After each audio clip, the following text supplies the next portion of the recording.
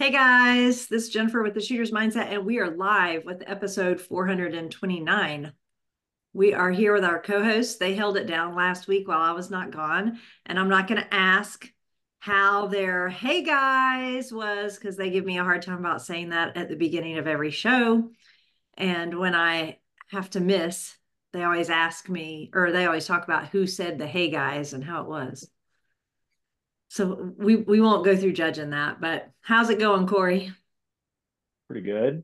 I'm not training for Mammoth, but I'm in costume. I was about to say, I love for those of you on the podcast that can't see, he is wearing a rucksack right now.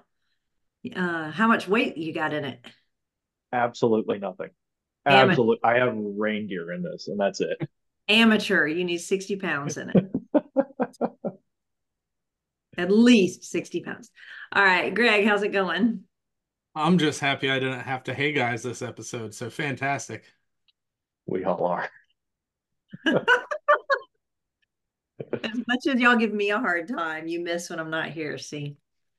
All right. And our guests of the hour, the people that everyone really wants to hear from, are our winners of the 2024 Mammoth Sniper Challenge.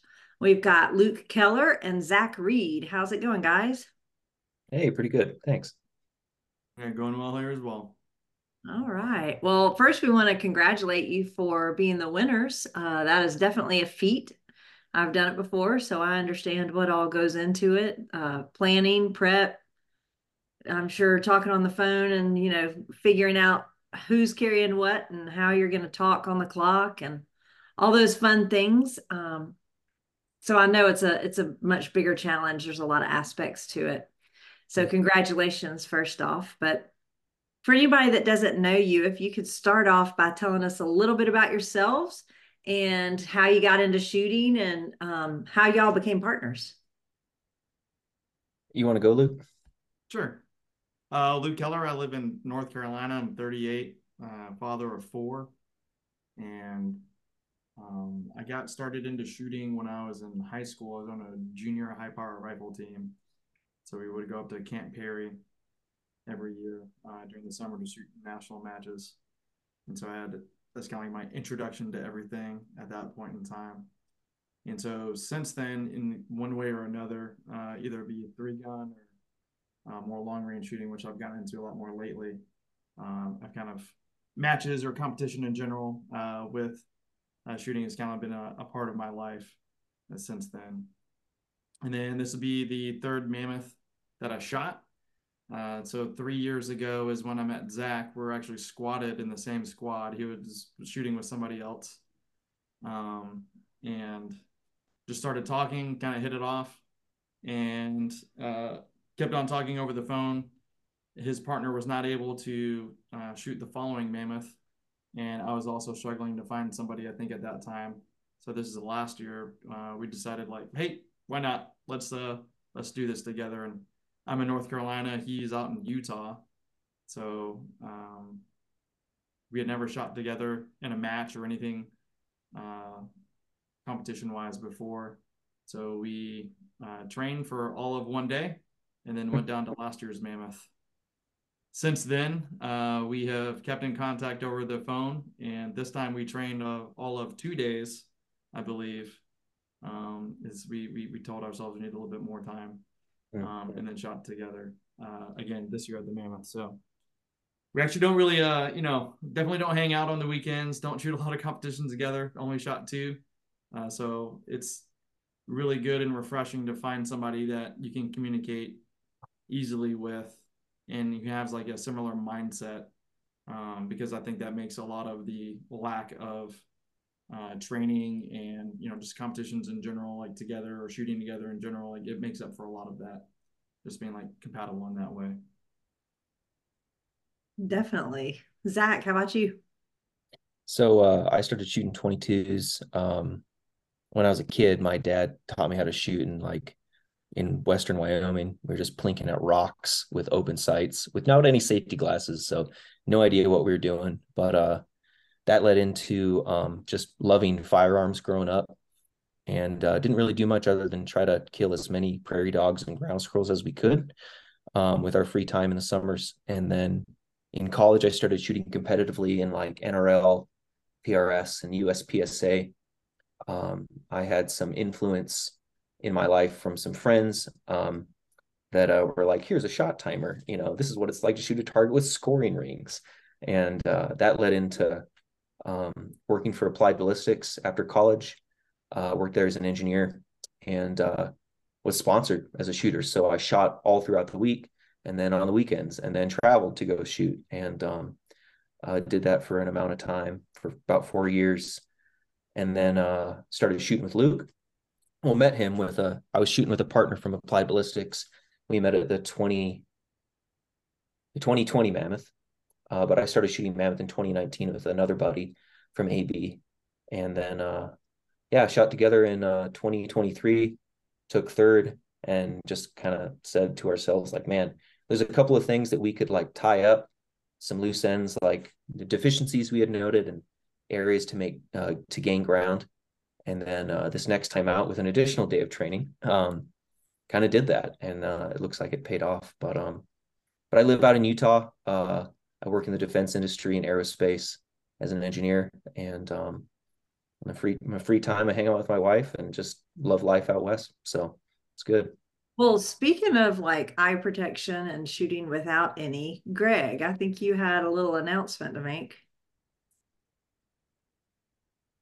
Come off on mute though. I'm trying to be cool like Cory before the show. He was on 5 minutes before he unmuted himself.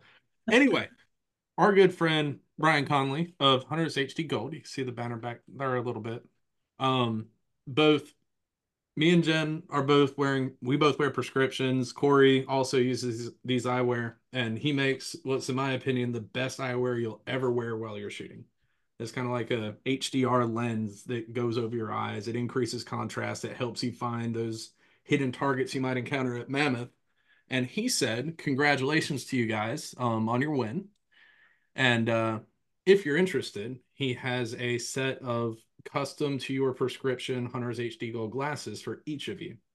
Really? Nice. And Dang. he left his email. I'll shoot it over to you guys and just Cool. shoot an email. And then you can be as cool as the three of us with our Hunters HD Gold. Well, that's Nice. overly generous. Yeah, you didn't have to do that whatsoever. It's really appreciate that. These Thanks. glasses are actually several years old, and I wore them off and on 2 years ago, but I wore contacts mostly, and they're in my rucksack during most of Mammoth as backup. So they are in dire need of replacement. So not only is it much appreciated, but it's also much needed. That's awesome. Yeah, you guys will absolutely love them. I mean, the amount of stuff that I could see bare-eyed that people struggle with wearing these glasses, they are quite nice for hidden target identification and whatnot. Are they kind of like the slightly rose tinted like Oakley lenses, or So like He's got 3 different ones. So you can get a straight clear. His company is direct to consumer from Optical Prescription Lab. So they run really high end glass and they run like just your normal glass, but all of brands are the high end stuff. So he's got a clear, it's a transition lens. Then he's got a gold, which is medical grade dye. So it's like your classic gold or yellow shooting glass, but with high contrast. He's got a red for shotgun. He calls it ruby. It's a really dark red though. So not unless you're like Utah in the summertime. If you have any like shade or rain or anything, it's not my favorite. But if you're out in the desert, they're bomb. And then he has a blue, which is for like fishing and stuff. It's like an 80% polarized, so you can still read your phone and everything. But there's a whole bunch of stuff that he does, basically everything. Cool. Yeah. Nice. He can even do bifocals, but we won't talk about how I know that. So you can have shooting glasses that are bifocals. Nice. Nice. So y'all talked a little bit about the team dynamics, but if you had to say one thing, what do you think is the key to shooting as a team? Let's say concise communication. And by concise, I don't mean well, I do mean using short words, right? Not being overly prescriptive, because that takes time. But concise in the fact that you should know what your partner needs in the moment that they are in.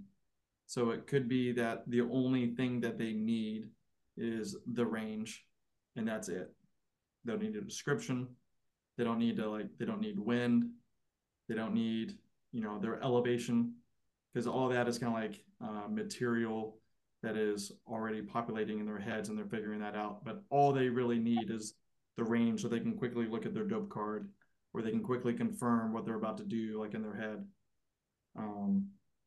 And so that doesn't only go in like giving it if it's not asked, but also in asking for it as well. It's like, hey, I need the range to this. I need the range to this target, or I need the range to the pig or the cross or the diamond or the oval. And when I would say if Zach needed that, or if I needed that, when we had talked about it before, when I'm asking for help, it means that I have judged that it's worth me deciding for him to abandon the points that he's trying to earn by himself. And I'm now consuming his time to help us as a team by helping me get the points that are available like right in front of me. So it could be that if he's hammering away and I'm not, I don't really want to interrupt him. So it's like, okay, well, we're going to get max points by me not taking him off what he's currently doing. I'm going to try to do something else, or I need to remember, hey, you give me this information, but I'll wait until he's done. So kind of evaluating that, I believe, is of importance. There's a lot of moving targets this time around. And I believe the only thing that we talked to each other was color of what we were engaging. Hey, I see this one. Then it'd be, this is the range or the location that it's at. It's to the left of the road.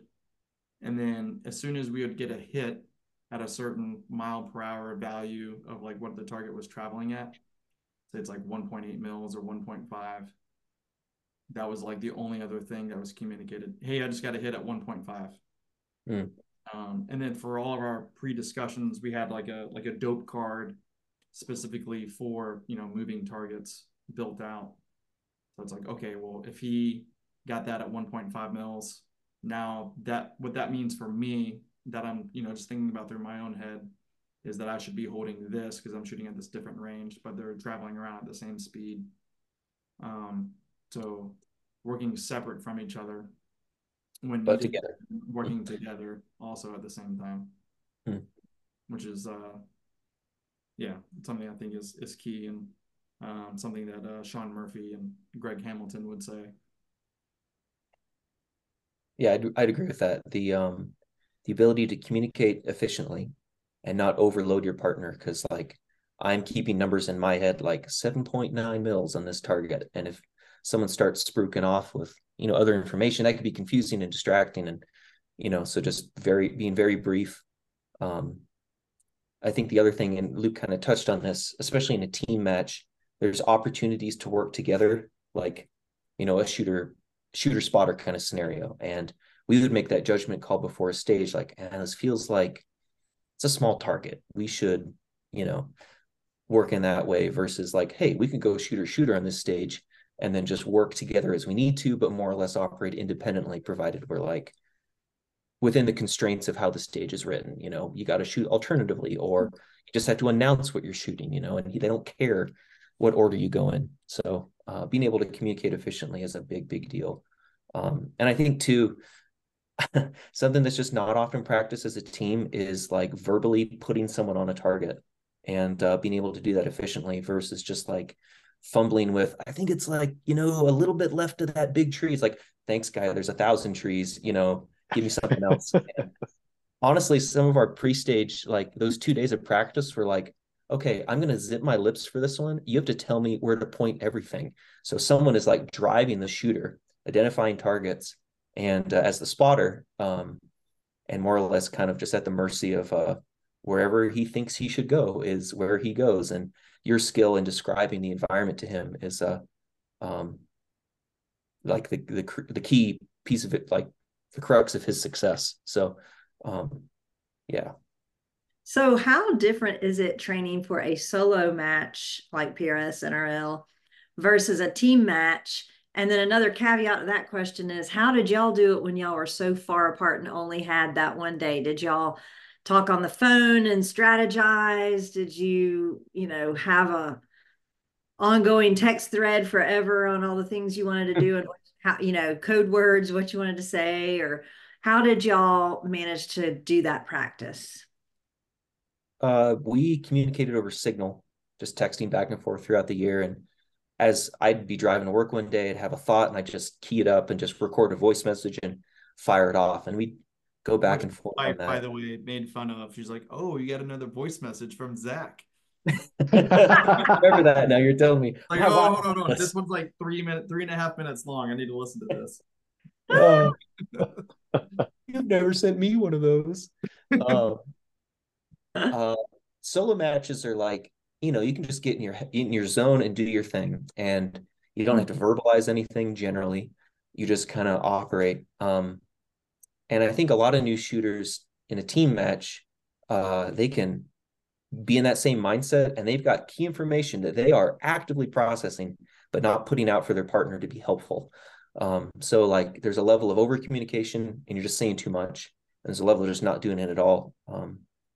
But practicing, we just kind of, I don't know, Luke, went out to Coleman's and spent one day the first time and 2 days the next, just kind of, I don't know, making up stages for each other, saying like, all right, give me 5 seconds. I'm going to pick out some targets. All right, here's the stage. And you have to shoot off of that rock at this target and go, or whatever. We just kind of challenge each other in that way, and then try to do that together simultaneously to kind of replicate some of the common themes that you see at Mammoth. Yeah, I definitely agree with Zach. We definitely communicated back and forth. After getting third place last year, we took a hard look at it and like if it's possible with scheduling, we're definitely going back. And so we were, I think, primarily looking at dates that Chris Andrews was putting out, as far as registration goes. I don't know how quickly Mammoth sold out this year, but I thought it was like really quick. I was like getting refreshed on the phone kind of thing. So once we got in though, then the conversations, started to get into more of like, okay, hey, you got to travel from Utah. Like, how are we going to do this? Because we wanted to take it more seriously. Last year, when we had no idea that we were doing well, and honestly, this year I'd say the same, except for like a stage or two. It's like you look at it, and they tell you like how many points are available. It's like, oh, there's 70 points available, and when you score 14, like, and you sign the sheet of paper, you're like, oh, so many points like left standing, and but they're like, oh, that's the high score, and it's like, what? What? Yeah, Like we got we did so horribly. Like, huh. if we had like another minute, or if we just like changed one decision, it could have gone a lot better. So anyway, so last year, like we didn't know that we were, the top 10. I think we were number 7 or 8 at some point in time, like the day before the last day, they put it out on social media. Neither of us were looking at our phone. We didn't think we were doing well enough to do, be in the top 10 anyway. And the point difference between us and, I think third place was 3 or 4 points. There's a stage, so it was like, oh, hey, we could like turn it on, and we actually were able to do really well in the last 2 stages on that last day, and we're able to take third. So there's like a degree of like, okay, hey, we can do this. We could, if we take it seriously enough this year around, and then how we do that over distance. I think we talked about trying to shoot matches together. I tried to get him to come out to shoot in North Carolina. It just didn't work with his work schedule. He got married this year, engaged and married, right? All in the same year. So It was a busy year. I'm amazed that they even that's a very busy year for him. I have 4 Congrats. children running around. That's a Barbie dream house blurred out. For my girls this Christmas and everything. So we really didn't have a lot of time to prepare and everything. But we took it seriously, and I think the time that we did spend talking back and forth was very focused. And also the time we spent out at Coleman's for the 2 days was also very focused. My wife was blessed us very much by allowing us to do that. So he came out on Monday, and then she didn't see me until I came back from Mammoth, more or less, that Sunday, because I'd leave with Zach about 8 o'clock in the morning and get back at dinner time. And so it's like, all right, I'm gonna leave on Wednesday to or Thursday to go do this thing now that we prepared for. So yeah, that's I think just like the seriousness we brought to the table in our communication and with the distance. And we both have a pretty decent background in competitive shooting, and so I think because of that track record, both of us could go in and be like, okay, what are the little couple of things I need to tweak to be successful at Mammoth? And so it wasn't like we were just learning how to do this. I mean, I had shot 2 Mammoths before starting with Luke, and then Luke, I think he shot 1.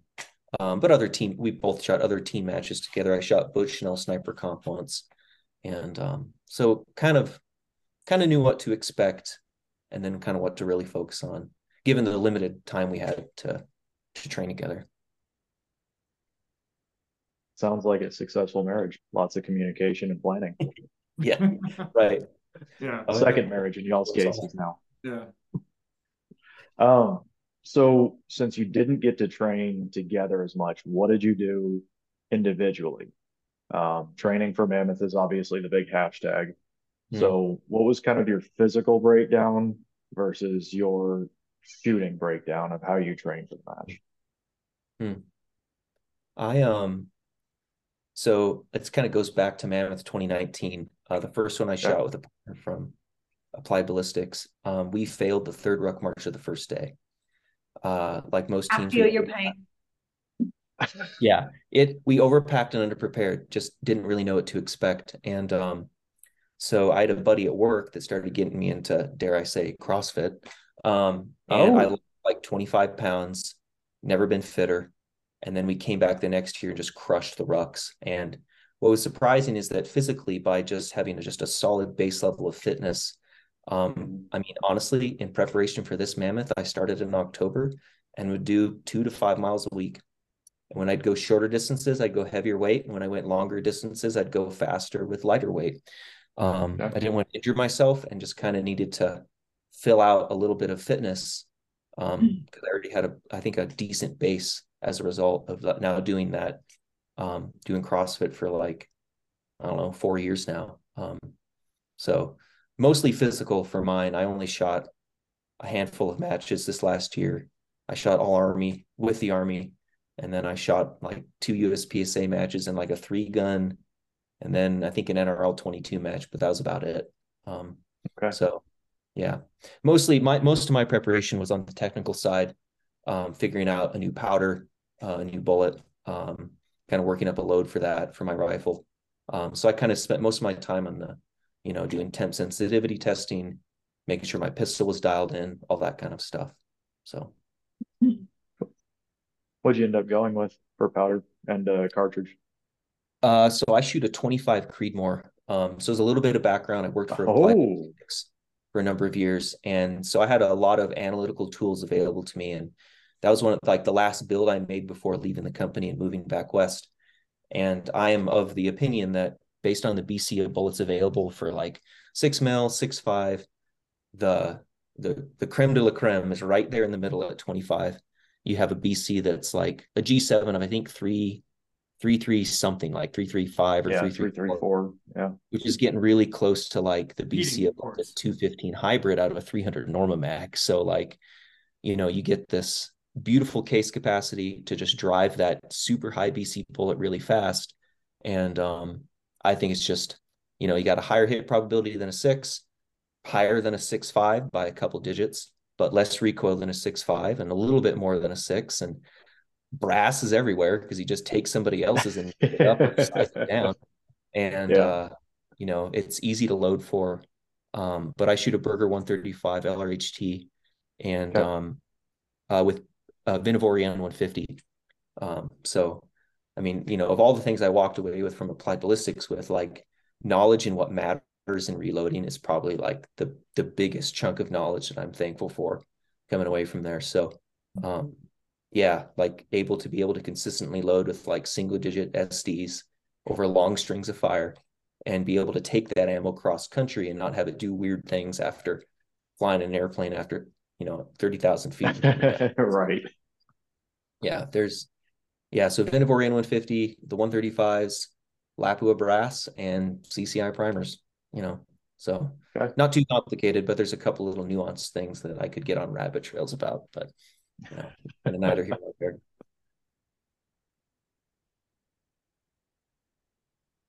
All right. So I'm kind of the fat kid of the crew, and I always love talking about food.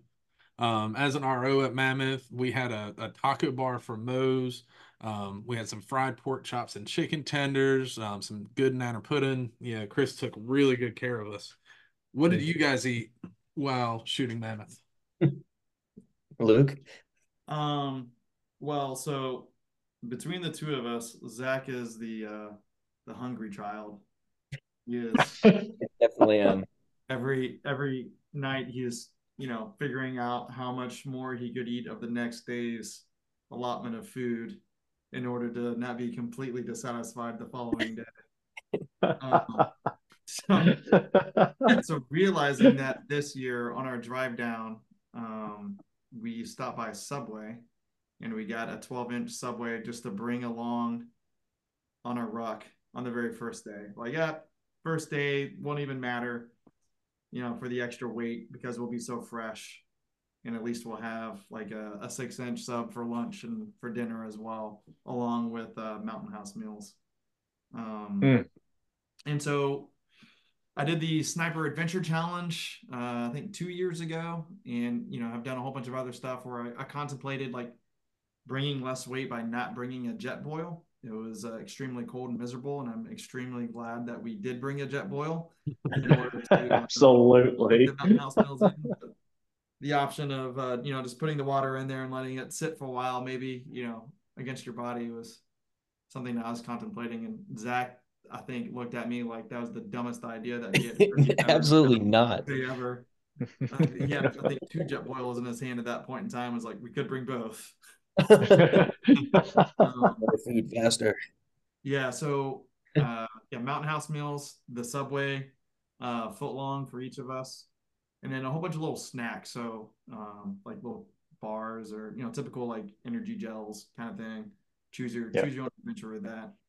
I think both of us were well, at least I know I grabbed the remainder of what I had from like a previous bulk buy of Mountain House meals. And so I just kind of like, oh, this is what I have. I'm bringing it. And I saw other competitors there with, 900 plus calorie, choose some other version of meal as I'm eating my 480 calorie chicken pot thai or whatever. I was like, okay, I could probably have done a little bit better thinking on this part in the moment, right? But like before, I was like, oh, I'm totally fine. But of course, in the moment, you have that kind of your stomach starts growling.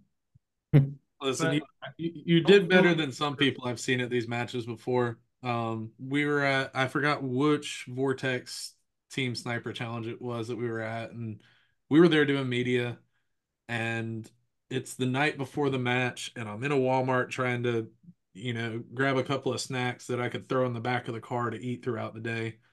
And there are shooters there coming up with their food for the match, like in the smallest it was a Walmart from like 20 years ago. Like it was so weird. I felt like I was walking back in time. They didn't even have indoor plumbing in this thing. And these guys are in there, and it's like an aisle and a half of food in this Walmart, and it's the only thing open. They're like, well, I guess this is what we're eating this weekend. I was like, oof. Wow. Let me tell you, I took too much food to Mammoth. Like I am not one that eats very much when I shoot anyway. I just like I can't. I don't know. I don't get hungry. But of course we were rucking, so we had to have more energy. So we ate, but we had some left over because we had really, like Sean and Greg had ingrained in us, like make sure you have enough nutrition. And so we had some left over, and I don't know, maybe they don't go bad. So like maybe a year later, I had them, and I don't know, I hadn't gone to the grocery store, and I was like, I'll just eat one of those. I mean, whatever. I made it. I was like, huh, how did I eat this before? Like, it was fine when I was with Mammoth. It didn't bother me. Hmm. They were not all that good. Hmm. No, hunger is the best sauce, Jen. Yeah, I was like, I guess I was hungrier than I thought. Hunger is the best sauce. That needs to be a That's t-shirt. right. Unlike you, we did not leave with anything. Yeah, Completely he ate consumed. everything. Oh. I think Luke and I are both similar to you, Jen, in that like when we're shooting, I forget to eat. I'm like, we are so task focused, just with how our brains are wired, that like some basic things that everyone would be like, oh yeah, of course, eat when you're hungry. You should drink some water. That'd be smart. Like just forget to do because you're on mission. And so this year, thankfully, there's enough downtime between stages, especially on that second day with the fog, that I was like, man, maybe I should heat up a lemon drip drop in my jet boil.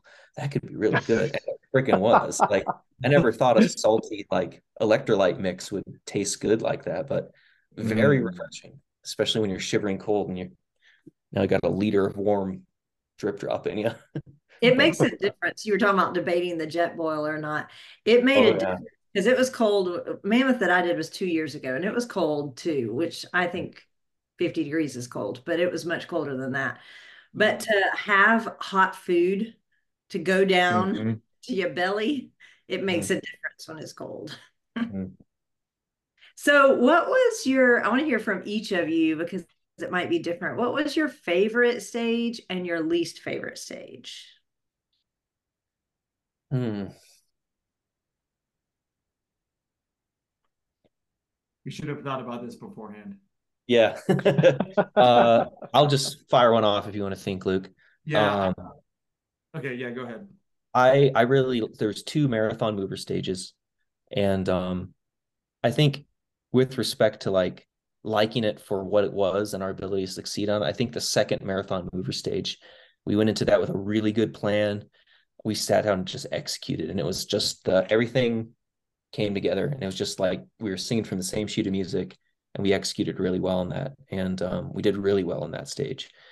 Um, I think my least favorite stage was it was the first stage we shot of the entire match, and it's on some kind of, I don't know, alternate pistol range, but it was of the north stages, the eastmost, and it had like some targets identified by color of the post, and then the shape of the target, coyote, ipstick, and so on.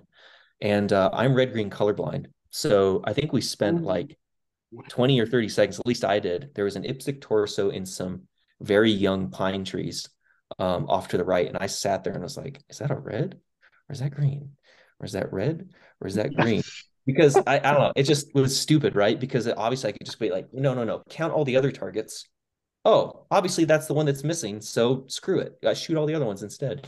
And looking back, I was like, that was really dumb. And we could have completed more shots if I didn't spend time making like dumb Zach kind of things on that target.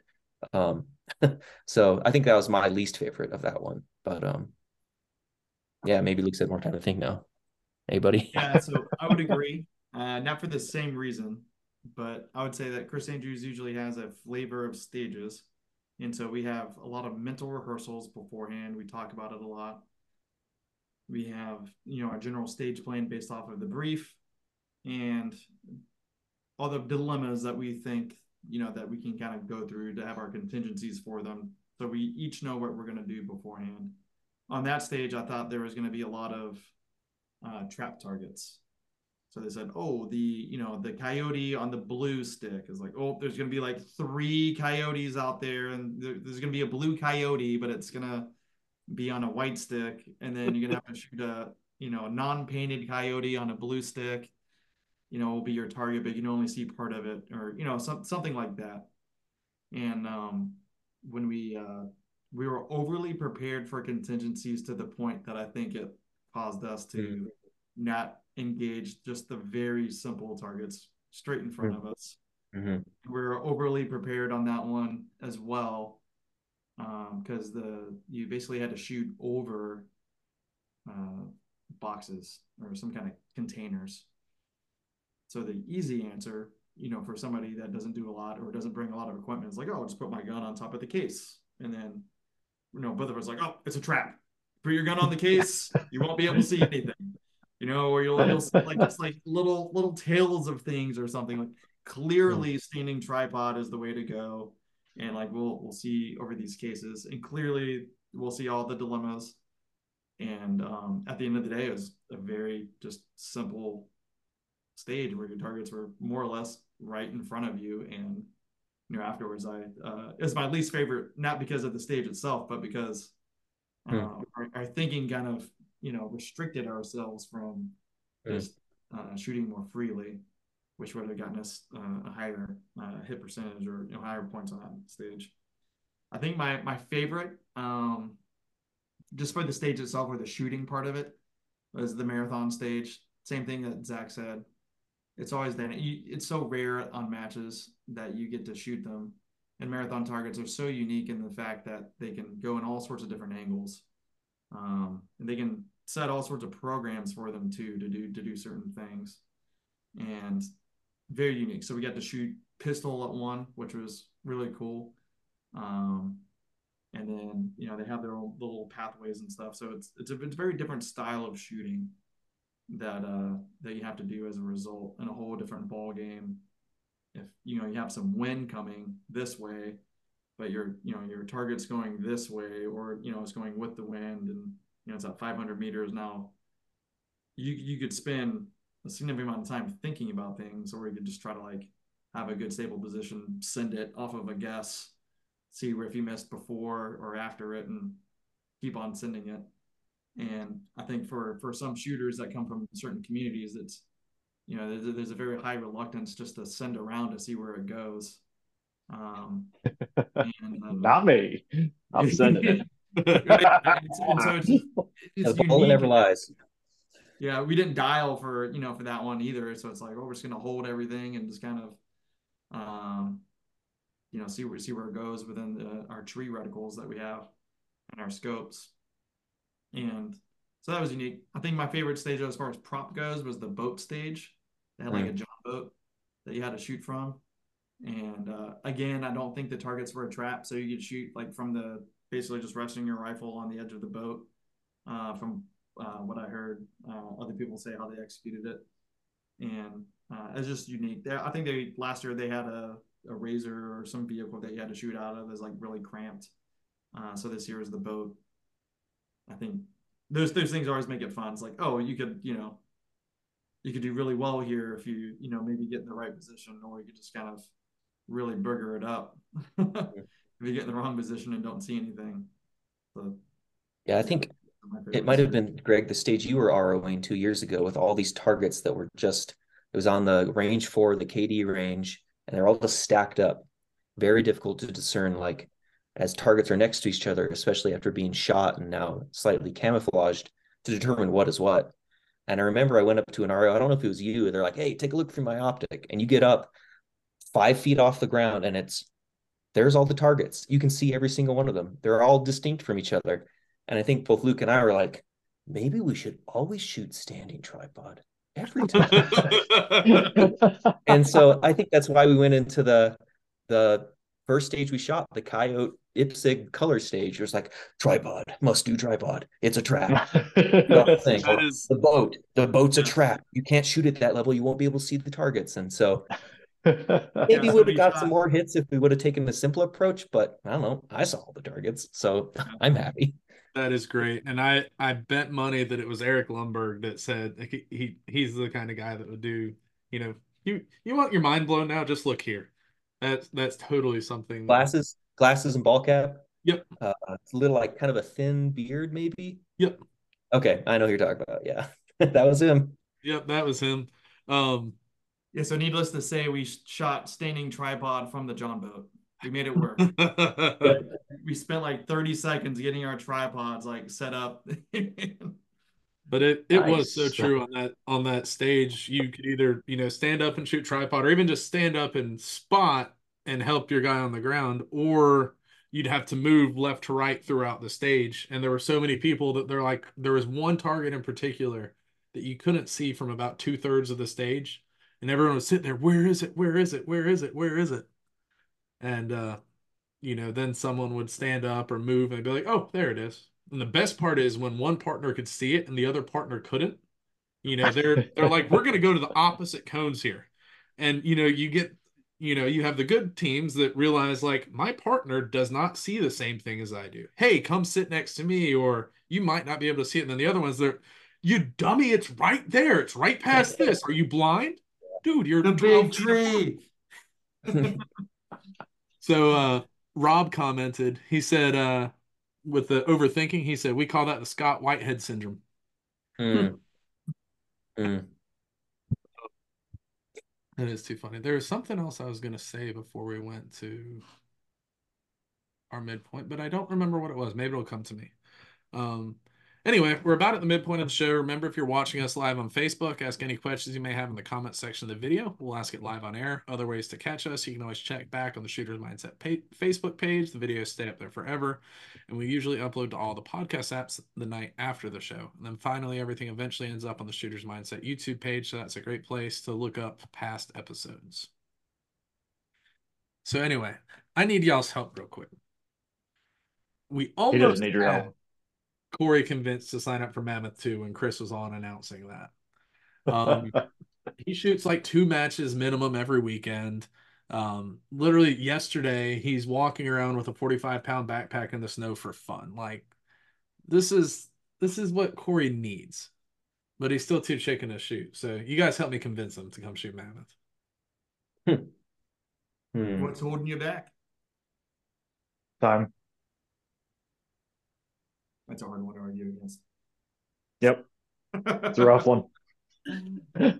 Like, time for matches, but like those matches aren't Mammoth. So I'm hosting between 4 and 5 matches a month. And I have 3 jobs. But you have interns. The intern is a negative, dude. That's more work. I was about to say that's Jen, help me out on the interns one. yeah. It's more work. When you could do something faster than explain to someone else how to do it. Yeah. How about we do this? How about we sell the listener on Mammoth? Yeah, that might be an easier sell than getting you going on it. I think Mammoth is unique in the competition sphere in that, as we've talked about, it's like very physically demanding. Lots of teams, like more than a third of the teams that, like, even this last one dropped for one reason or another. A lot of those being physical, just rucking. And there's something, I don't know what it is in the human brain, at least for me. Some of my best friends I've made over the years are those that I've done really hard things with. And Mammoth is pretty difficult, and the camaraderie you build, not just with your partner, but also with like just the other people in your squad that you meet. Like, you get on the other end of it and you have like a bond that's different than just like some dude you squatted with at a PRS match for the weekend. Spending 3 days, the downtime, the conversations with others, it's just a real special experience, I think. And there's not a lot of other places you can get something like that other than shooting kind of these style of matches. So that's something I enjoy about it. And I don't know, I think someone's just got to do it and give it a go. And you look back on it, you're like, man, I should have started this years ago. But yeah, the camaraderie of it, I really, really appreciate it. Yeah, I really think it's cool to have something to train for as well. So it gives you like a point on the wall for either physical fitness or for, some level of, human performance that is at an increased level. And you don't necessarily get that with other matches. And the Mammoth is definitely unique with that regard. That's what I definitely appreciate about it. And I think it's something that I look forward to, time available and God willing able to go back to each year. It's like I've done half marathons before, and people are like, "Why would you do that? That is so dumb." I'm like, but it's not something that everyone has done. Like just to complete it is a feat, and you train for it and you have that goal. And I think Mammoth is kind of the same way. You Mm. know, anybody can go out and do PRS matches or whatever, but just to complete Mammoth is a feat, Mhm. I think. And then, obviously to win it is it's just something that gains a lot of respect. Mm. Mm. Yeah. So let's talk gear. Obviously, we know the jet boil is a big one, but what's something that a whole bunch of teams brought that you saw that you didn't bring? Hmm.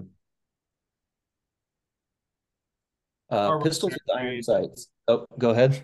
our rucksacks weighed quite a bit. Yeah. We were in it to win it this year, and I didn't talk the training piece earlier. Um, I did a whole bunch of PRS matches this year. Didn't do Okay. well at some of them at all. Did all right in others. I did. There's a team match at Coleman's Creek. That's like pretty popular, so I did that earlier on this year Okay. as well.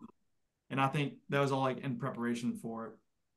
Um, but as far as like gear that we kind of brought it all. We both brought really right stuff tripods. We both had Mhm. laser rangefinder binos. We both had really nice pistols. So I had a staccato. Well, actually, no, he shot his Glock, but it was shooting really well. But You saying a Glock is Surprisingly. not a good gun? Wait a minute. well, last year the pistol targets were 1 for 1, Virginia count, every single one of them, and they were That's pretty silly. That's small and just far silly. away. I think it's great. I like it. So we actually were shooting like match grade from Atlanta Arms, like match grade 9 mil ammo. That we printed out on paper and we're like, okay, like this is even as we're training at Coleman's Creek, we're kind of like, determining if his aluminum cased blazer ammo was as accurate as he thought, which it wasn't. No, absolutely Compared not. to the compared to Shocker. compared to the stuff.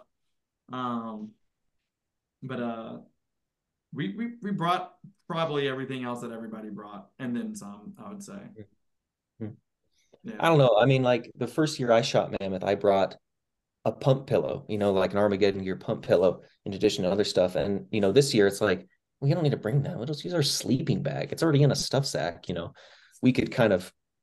I would say we brought everything, but we brought only what we needed. We didn't bring like I don't know, a plate for our tripod to put a bag on top because they're like, well, I'm just gonna I'm gonna clip my gun in. It's got an arc rail. So we didn't do a lot of extra, but we brought everything we needed to be successful, I think. And I think a lot of that was influenced by previous, given that Chris Andrews has like a flavor as he makes matches. You can kind of like game it in your Mhm. mind as to should I bring a spotting scope? Nah, too much weight. But as far as something, I saw a lot of shooters with iron sight pistols. And based on our Yeah. experience the previous year, we're like, got to have optics, got to make every single shot count. So I had an Right. RMR that I had on my Glock for years. Whereas the previous year, I shot a Shadow 2 with irons. I'm like, I could take that extra little bit with the RMR and also be probably like 10 pounds lighter because a Shadow 2 is a boat anchor. But, 52 ounces. Let's go. oh man, with a fully loaded mag, that gun's like almost what, 3 or 4 pounds? Yeah. Jeez. Anyway, shoots like a typewriter though, but you know, so yeah, I think, yeah. Equipment wise, this year I thought I saw primarily due to Vortex's Impact 4000 way more Oh yeah. laser rangefinders. Okay. And I will say that I am very impressed with the Impact, especially at the price point that it's at. Mm. Um, but I also say that while the equipment is amazing from what I've seen, it's another piece of equipment that you have to know how to use. Mm-hmm. And I don't mean like there's definitely several targets that were very like weapon mounted laser rangefinder is like that all day every day. It's like an oval on a berm, not a lot of time. If you had like your impact readily available right there. Bam, you got your dope. You got 10 seconds left. Maybe you get that extra hit or two that you wouldn't have. Yeah. That's for like key for success. But most of the targets, again, Chris Andrews' style is, they're behind a berm someplace, and there's only so much of them exposed for you basically to determine what it is. And there's, no laser rangefinder really out there that's going to give you the precise range to like the little piece of metal that's like showing. It's going to give you like the grass before, or the terrain behind it. Gotcha. So I think as we see more equipment like that coming along, it's also going to require, it's a different tool to use to know that how, like, the feedback that it gives you. Mm-hmm. So, again, with the impact, it has the ability to scan. So if you have that thing in scan mode, and it's like, okay, well, I have this like series of yeah. I'm just gonna pick this one, look at my dope card, and I'm gonna send it.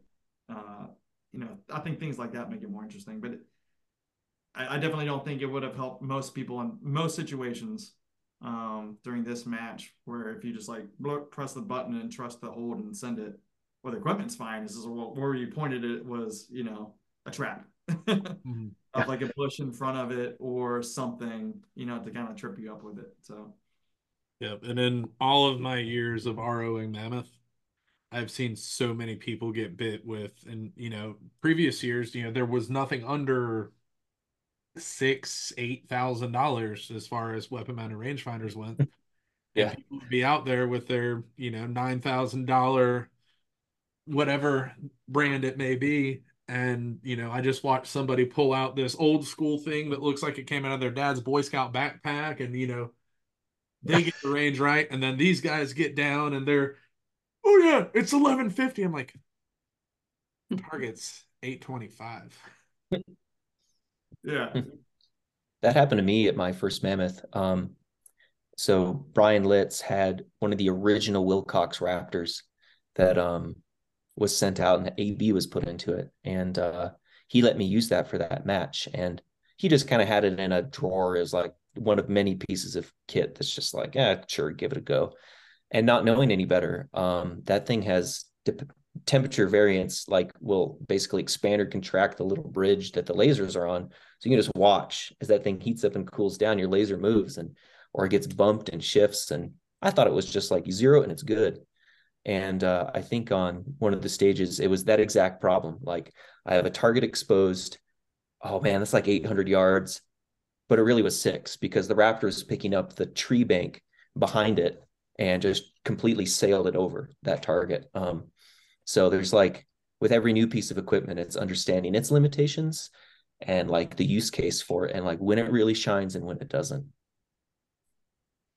Yeah, I think again, going back to equipment like that with range finding binos. So for instance, like the Furies, having it in the scan mode and just like scanning all around a target, that's like a little bit difficult. And then you don't trust the equipment to give you the range.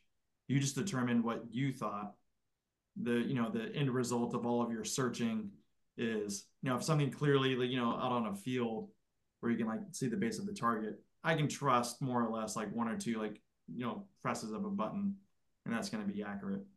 But most of the targets that Chris and Scott Patterson put up were definitely like, again, 14 points out of, I forgot how many points that were available, but like shooting like from a truck these targets on like a KD range, and they're big targets, and it's like, wow, it's like it's its own problem. Like introducing new equipment introduces a new problem for you to have to think about. Mm-hmm. And, ways that you can take advantage of the feedback that it does give you, because the equipment is like really, really good that's out there.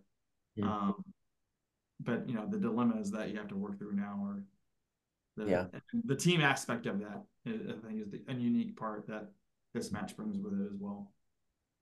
And it's in preparation for this, speaking of equipment, there's a lot of little things that I don't think a lot of people realize with like LRFs, for example. Like in your HUD, there is a reticle, but that doesn't mean the laser is actually at the center of that reticle, so you go and do things like find a power line and you scan up and down at that power line because it's very thin, right?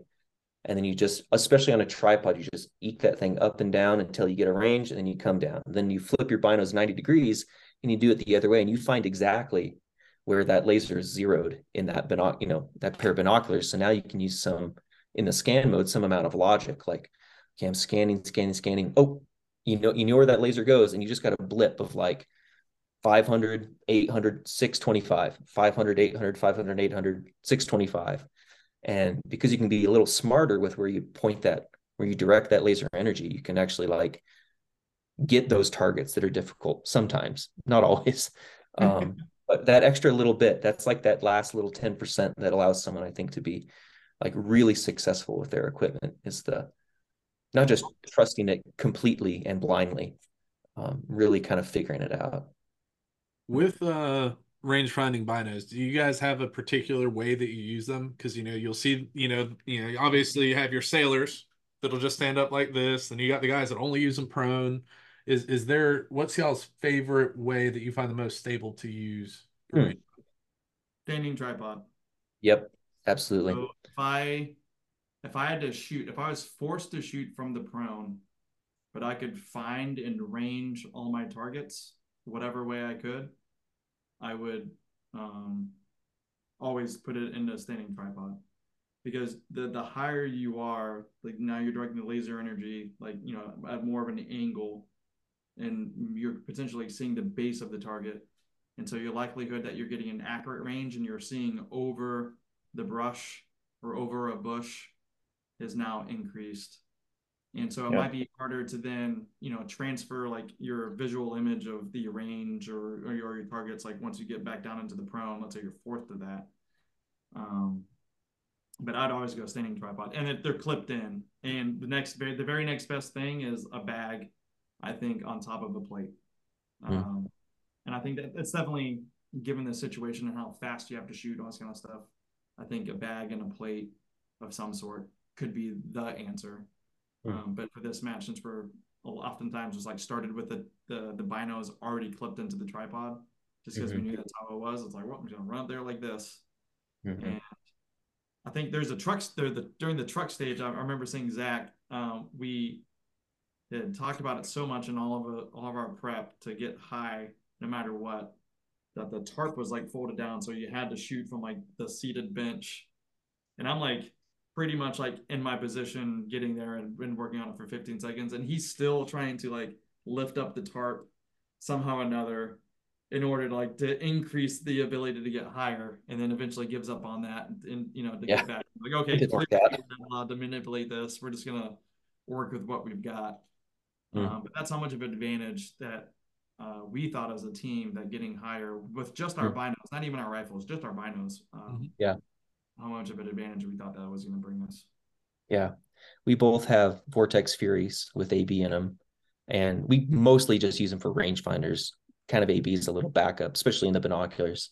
But we have little really right stuff like Arca clamps on them, and there's just enough play with those that when they're in a tripod locked in, you can just kind of sit there, get it on a target, and especially ranging it, you have just enough to like scan up and down to get a good range with them. So yeah, we'd start a stage with our binos in a tripod ready to go. And we'd also like really segment our time well with them. So in knowing that it's like a find, range, engage kind of match, we're like, well, we got to find them first. So how do we want to break up this 5 or 6 minutes to do that well? And we just kind of would make a judgment call based on what we thought for the stage for the time that we would spend with those binos. But yeah, that's kind of that was a big deal. Yeah, and that's the way that I see a lot of the teams that shoot well do it, instead of, oh, I must be in this position this whole time, realize like you can just stand there and chill and look for the targets, not exactly chill, but, getting up, everything you said, it does seem that a lot of the teams with single digit finishes, that's the way they shot. I do have a live from Chris Andrews. He said, we didn't cover this at awards, but will you two be taking your free team slot to defend your Mammoth title in 2025? Oh, well, Luke. I would definitely desire to. If available due to work considerations, I would 110% sign up for it. Oh yeah. Yeah, I'd be back. Especially if Luke's there. Take that a big, I want to sit there and refresh and like, okay, can we get in? Can we get in? Yeah. Yeah, that's how it was this year. We're definitely. I think it was me that was doing the refresh. I forgot. I think Zach was busy. But Yeah. yes, Chris, that we would definitely come back. We love Oh, the yeah. match. Y'all put a ton of time, or they put a ton of time into it. Mm. I really this year it showed he really thinks about the fairness of it because you're split up. Like one group goes this way, the other group goes this way. So like weather decisions and stuff, each group had to ruck the same amount. We shot the same stages. Um, and I saw last year, it's like by meters or tens of meters, teams don't make it for the ruck times. Mm-hmm. So there's exacting standards and ways of doing things that I think are pretty consistent that make the match enjoyable. Yeah. For all the right reasons. Mm. So I've got some lightning round questions. What rifle did y'all use? I shot it's a Archimedes, American Rifle Company Archimedes, 25 Mhm. Creedmoor, 26-inch barrel with a Night Force and a MDT chassis that I pulled off the prize table in 2023. So, Oh, nice. Yeah, I think I saw MDT shouted you guys out this morning. oh, really? Cool. Yeah. Nice. You run suppressed? We both run brakes. Okay. Yeah. I was shooting a Lone Peak and an MDT ACC Premier chassis with Okay. a 26-inch proof competition barrel that I think weighs 7.5 pounds. I was gonna say the competition didn't register until you said wait, and I'm like, damn, you're bigger than you thought. Yes. Now I will say this much: it was a joy to shoot. Oh yeah. Full stop. Period. After that, Yeah. I had to carry it the entire time. So that much, not so much. But and I said before, he had a Glock 19 with an RMR, then had a Staccato P with Okay. a DP Pro on it. What scopes do y'all use on your rifles? I have a Night Force 5 to 25 with a Okay. Tremor 3. And had a Night Force 7x35 with a Tremor 3. Okay. Big one. What packs do you guys run?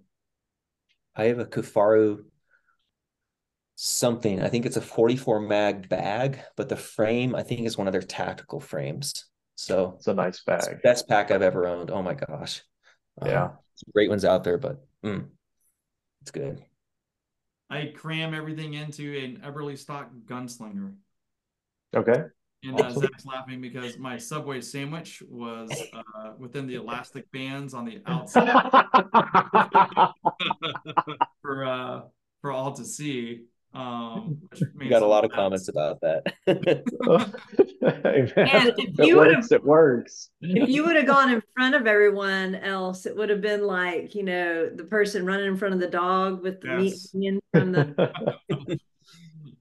But yeah, I love that pack. It's very light.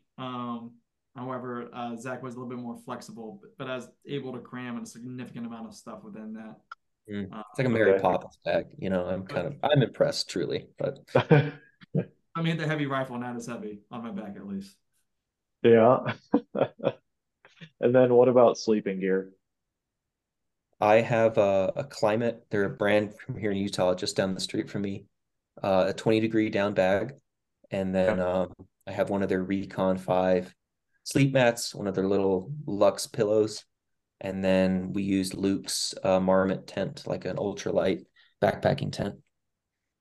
Sharing the warmth. Yep, Yep. it's worth it. Make Yep. meals together, do everything inside out of the rain, which it did, and I was thankful for being. So, Yeah, so I went out and this Christmas for a family member gave us a whole bunch of gift certificates. So with that, I went out and got an inflatable sleeping mattress that was very nice because I was very jealous of Zach's Climate inflatable mattress last year as I was sleeping on just like a foam one. And he looked like he Yeah. was 3 inches off the ground and with his pillow just like fell asleep instantly. And very cool. So that was actually the one biggest gear change. I think that as far as like preparation goes, I will bring a very nice lightweight inflatable mattress, which I did. I think it was like a Sea to Summit one. But anyway, but then yeah, just the sleeping bag, a Marmot sleeping bag I've had since college. In addition to that, That Nice, little nice. inflatable mattress makes a difference. It's Mm. very Oh God, yes, absolutely. Yeah, good sleep and good recovery. You cannot understate it, especially at a match like Mammoth 3 are so physical. It's just Yeah. it is essential. you can And tell. being the first one asleep when your hunting partner is just staring at you, wondering how you're asleep, it really just like reinforces that you have the clean conscience. Or you just don't have ADHD and you're just replaying things in your mind throughout the entire day. And I think where you could have gained ground up, or I don't know. That's funny. So y'all started out, I mean, Mammoth is the first week of January. So y'all kind of started out 2024 with a bang. So what other goals do you have for this year for yourself? Are you going to shoot other matches? Are you going to do Mammoth 2? I'd say the first goal for me right now, after I've been gone for this part, Hmm. is spending time with my family. I'm My man. pretty involved with my church. So there's a lot of focus that needs to go there. So there's a lot of balance with things within life in order to ensure that I'm not like, shooting competitions don't become like an idol for me that I'm just like constantly chasing. Because it can be hard, and also trying to be a good father at the same time. When things are like set and I have the ability to, have some free time and that I'm able to do things, matches like the Mammoth are my favorite ones to do. It is easier for me to do like a PRS match like on a Saturday, like that's more local. Mhm. I'm very blessed to be within this part of North Carolina. Coleman's Creek, a phenomenal long range shooting range, is like 45 minutes from my house. Not everybody has access to that. So if I need to go do something that's related to this style of shooting, it's literally right there. And the shooting community in North Carolina is just phenomenal as well. So It's a really nice range up there. it is, yes, it is. And yeah, so I'm able to do like PRS. I think my number one feedback for me as a shooter is I'm not necessarily a PRS person, or it's not something that I pursue all the time, but being better at PRS makes you phenomenally better when in a time constrained environment in a match like the Mammoth, when your partner's counting on you to hit that really small target that you do know the range to. It's like, hey man, like this is it. Like you in those 10 seconds in the scope, it's all the preparation that you've done leading up to that. There's lots of things you can do to get to that point, but I think being PRS is a great way to train for it. I really think, Zach and I talked about it, but NRL Hunter style matches. So we've entertained potentially me going out west. I know there was one in Alabama coming up at Still City that we're looking at. I think that one's sold out, but I think NRL Hunter would, as a team, would be the kind of like the next thing that we could do together in the interim for shooting together. What about you, Zach? I think the only thing I've got planned for shooting, and I'm shooting the tactical games here in Utah in Oh, September. nice. A little bit different flavor, but I've got a couple of guys from the gym, friends of mine, a guy from church that we're all getting together and going to train for together. And I'm kind of like Yeah. getting their competitive streak going. So I'm kind of prepping for that. And kind of like with anything with going into Mammoth, figuring out how to game it, how do I maximize points? Do I shoot match ammo? Do I go out and buy staccato? Do I the answer is yes to that. But Nice. so there's yeah, that's kind of it. But I mean, really my goal this year is just to learn how to be a good husband and love my wife. Her and I are really involved in church, so we're, focusing on that and just kind of filling in the gaps with, a weekend here or there, helping my wife with her business when I'm not working full time. So yeah, I mean, shooting is like, something I love, but I don't want it to become like my identity as a person. I find my identity elsewhere, but it's like, it's good. It's fun. It's something I'm good at and I enjoy. So, yeah, just little things, probably some USPSA matches here and there. Maybe some NRL Hunter. I know there's a couple matches out west here in Wyoming, Idaho, and Utah. So maybe we'll find something before the next Mammoth. That's awesome. I like the family life balance. I think it's difficult to do. I kind of step back from shooting after I got married just to, spend some time, and get to know each other a little bit better. And so it's good. But now I have a 22 and we're going to start shooting some NRL 22 together. So it's going to be a family. Oh, It's that's going awesome. to be fun. I did get my wife to shoot a PRS match with me this year, and it went better than expected. I mean, you're still married. You did great. We're still married. Yes. She said that I was Good as you asked for. and I said yes. But yeah, with the goal, so we do a lot of like triathlons and Spartan races. And our kids do the Spartan race and all that kind of stuff. So I'm trying to, get her into a team match eventually at some point in time in the future. So that'll be interesting development at some point in time. But Yeah. it's fun. Like the community part is really like what draws me to it. It's great people.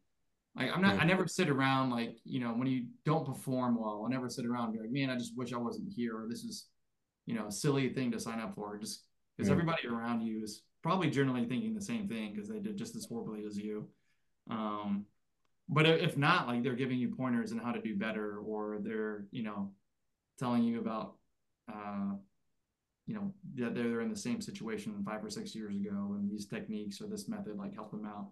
So I think we all start from a position of great learning, and eventually get to a spot where there's some mastery there.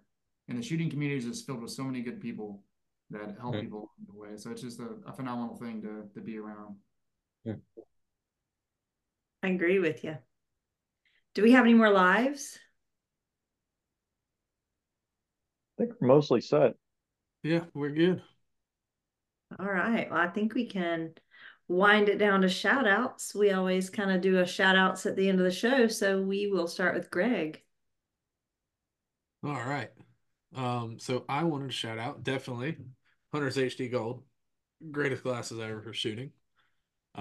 We can shout out GSL suppressors because I got my big pew quieter on the end of my new rifle over here, and it's quite fun. Nice. And you can't Quiet the new razor up top there. Also, shout out to Vortex for that. Hey. All right, Cory, what you got? Yeah, Thunder Beast Arms for letting me pre-order the Magnus K Race Ready. Texas Precision for hosting precision rifle matches. 22's this Sunday, Jen. WeBet for solid bags and gear. JP Rifles for amazing rifles. Federal for the advance on the 7mm 170 grain terminal ascent that just came out. Vortex for the Gen 3 Razor. Hunters HD for the bitchin' shades. And Ben Stigger Pro Shop. I'll just start walking now and I'll maybe make it to Texas by like June. Back warm. It's been rough. Yeah. All right. How about we'll go Luke? What you got? Just all the sponsors for the Mammoth. The prize table is awesome, but at the same time, I know it takes a lot of hard work to put such a competition on from Chris Andrews every year. So big shout out to him for making it possible and for keep rowing every year to make it happen, and also expanding it as well. Definitely look forward to potentially going out west at some point in time to see what it's like at Mammoth too. Maybe not this year, but at some year in the future. So that's exciting. All right. And Zach? Yeah, same thing as Luke, just all the sponsors, everyone, Proof, MDT, Night Force, like that whole crew, everyone, Grunt Style, Eisenhower, the base itself, and then, Chris putting it all on. It's awesome to have it all come together and to have the community support a match like that, just for them to even just to give stuff to the match, their product that they, are well and truly entitled to make money on, but they give it away at something like this, which is really cool. And then a shout out to my wife, Audrey, because she lets me go and do these things and supports me in it. And I really appreciate that. So, yeah, super awesome. Well, since he said it, I have to say to my wife, Ashley, then. Yeah.